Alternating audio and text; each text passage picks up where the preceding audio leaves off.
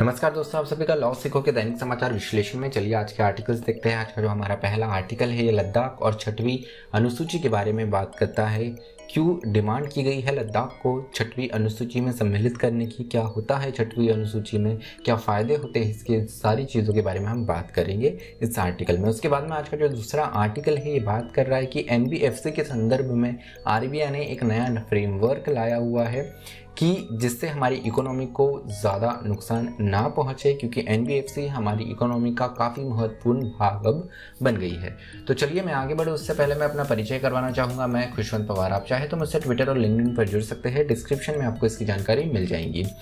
चलिए आर्टिकल की ओर बढ़ते हैं जो कि बात कर रहा है लद्दाख और छठवीं अनुसूची के बारे में। तो बीजेपी की एमपी लद्दाख से जो आते हैं, लद्दाख में बीजेपी के इलेक्टेड एमपी है, इन्होंने हाल ही में पार्लियामेंट में ये डिमांड करी है कि लद्दाख को छठवीं अनुसूची, जो कि हमारे संविधान में छठवीं अनुसूची दी गई है, इसमें शामिल किया जाए।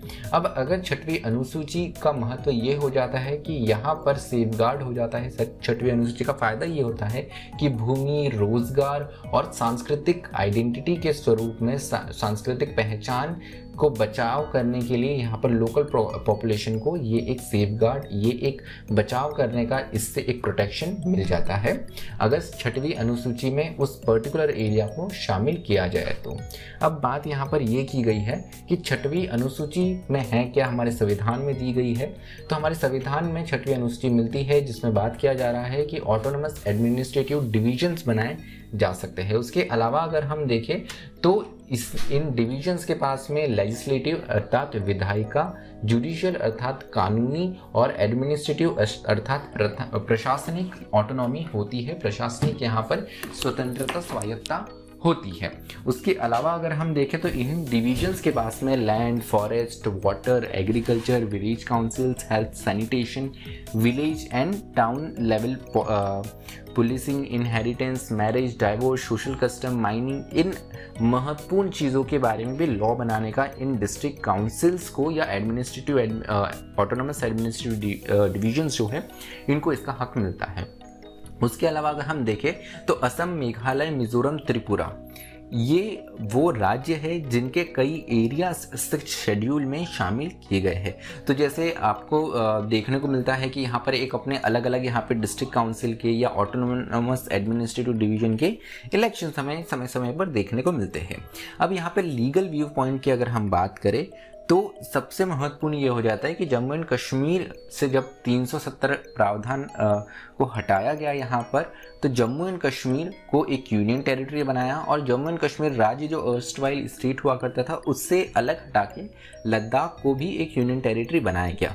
लेकिन महत्वपूर्ण बात यहाँ पर ये हुई कि डोमिसाइल पॉलिसी, यहाँ की जो निवासी नीति थी, इसमें बदलाव किया गया कि अब यहाँ पर जम्मू एंड कश्मीर और लद्दाख जो है यहाँ पर और कोई भी आकर भूमि ले सकता है, जो कि पहले केवल जम्मू एंड कश्मीर, जिसमें लद्दाख में भी हुआ करता था, केवल यहाँ के लोग ही भूमि ले सकते थे। इसके चलते हुए यहाँ पर ये जम्मू एंड कश्मीर, उसी के साथ लद्दाख में भी महत्वपूर्ण ये एक डर है लोगों के मन में कि यहाँ की इनकी जो भूमि है ये रेस्ट ऑफ इंडिया के जो लोग हैं या जो बाहर के लोग हैं इनके द्वारा ले ली जाएंगी।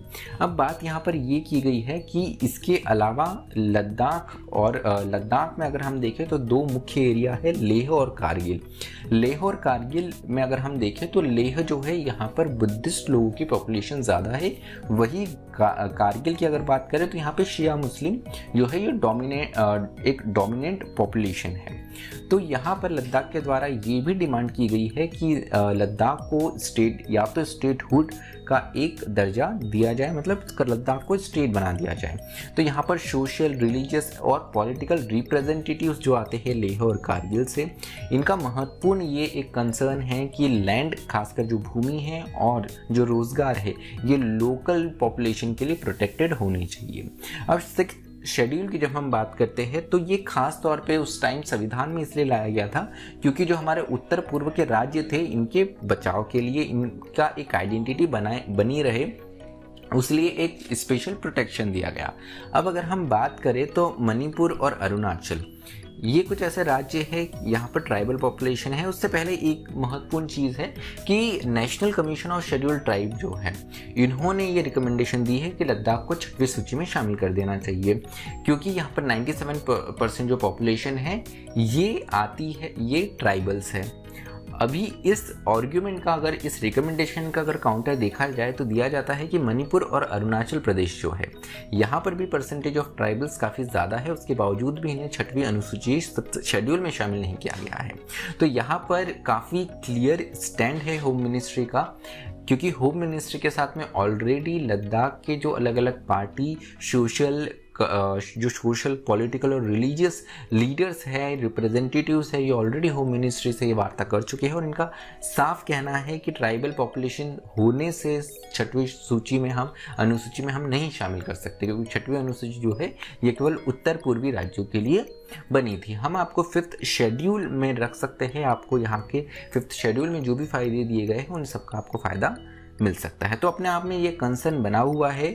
मेंबर ऑफ पार्लियामेंट भले ही रूलिंग पार्टी के आते हैं लद्दाख से, लेकिन उसके बावजूद भी यहाँ पर उन्होंने ये डिमांड रखी कि लद्दाख को 6वीं अनुसूची में शामिल किया जाना चाहिए। अब देखने वाली बात रहेंगी कि सरकार इस मामले में आगे क्या रुख रहती है। अगर जो भी अपडेट आएगा हम आपको समय समय पर करते रहेंगे।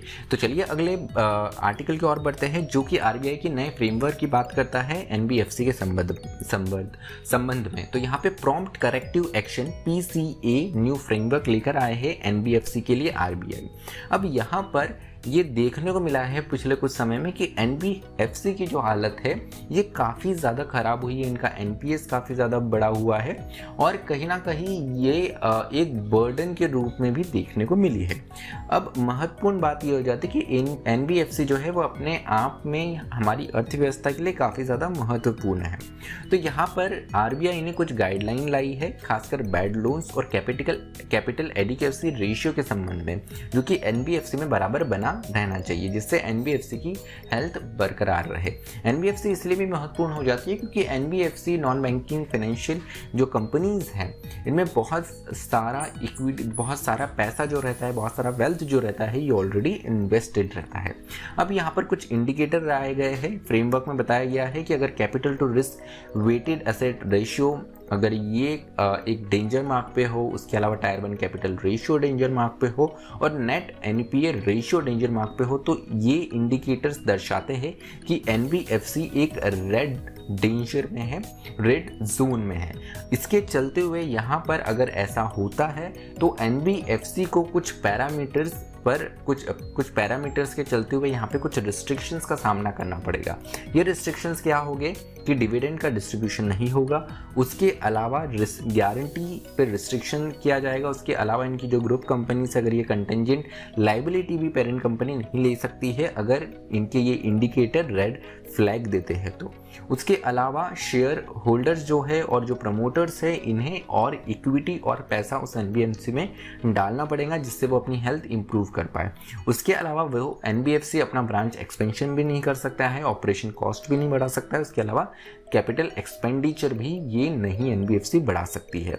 तो अपने आप में महत्वपूर्ण बात यहाँ पर यह है कि किसी भी तरीके का कोई बड़ा फ्रॉड या ऐसा कोई फाइनेंशियल डिस्टर्बेंस ना हो, इसके चलते हुए एनबीएफसी अगर डेंजर मार्क में आता है तो सबसे पहले ये अपनी हेल्थ इंप्रूव करे, अपनी फाइनेंशियल हेल्थ इंप्रूव करे, तभी यहाँ पर डिविडेंड्स और कंटिजेंट लाइबिलिटीज़ जैसी चीज़ें जो एनबीएफसी है वो कर सकती। तो अपने आप में काफ़ी अच्छा स्टेप है ये एनबीएफसी के लिए। बहुत सारे लोगों से जुड़ी हुई है और पैसों से, वेल्थ से जुड़ी हुई है ये, तो सीधे तौर से लोगों को भी काफ़ी अफेक्ट करता है। एनबीएफसी इसलिए भी महत्वपूर्ण है क्योंकि हमारी अर्थव्यवस्था में एनबीएफसी काफ़ी तेज़ी से बढ़ रही है। अगर हम देखें 2020 के अनुसार आरबीआई ने बताया था कि 2020 में हमारी जीडीपी रेशियो में 11.6% कॉन्ट्रीब्यूशन कहीं ना कहीं एनबीएफसी से आता है। तो बहुत ज़रूरी है कि यहाँ पर जो सॉल्वेंसी रिस्क है उसे रिड्यूस किया जाए और लिक्विडिटी इश्यूज को भी रिजॉल्व किया जाए।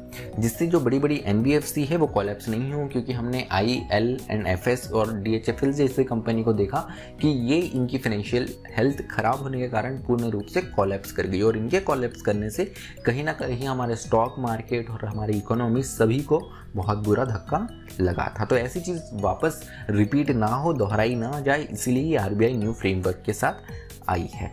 तो चलिए आज का जो हमारा विश्लेषण है वो यही समाप्त होता है। मुझे सुनने के लिए आप सभी का धन्यवाद। अधिक जानकारी के लिए आप हमारी वेबसाइट www.lawsico.com भी विजिट कर सकते हैं। मुझे सुनने के लिए आप सभी का धन्यवाद। Thank you. Stay tuned to लॉसिको।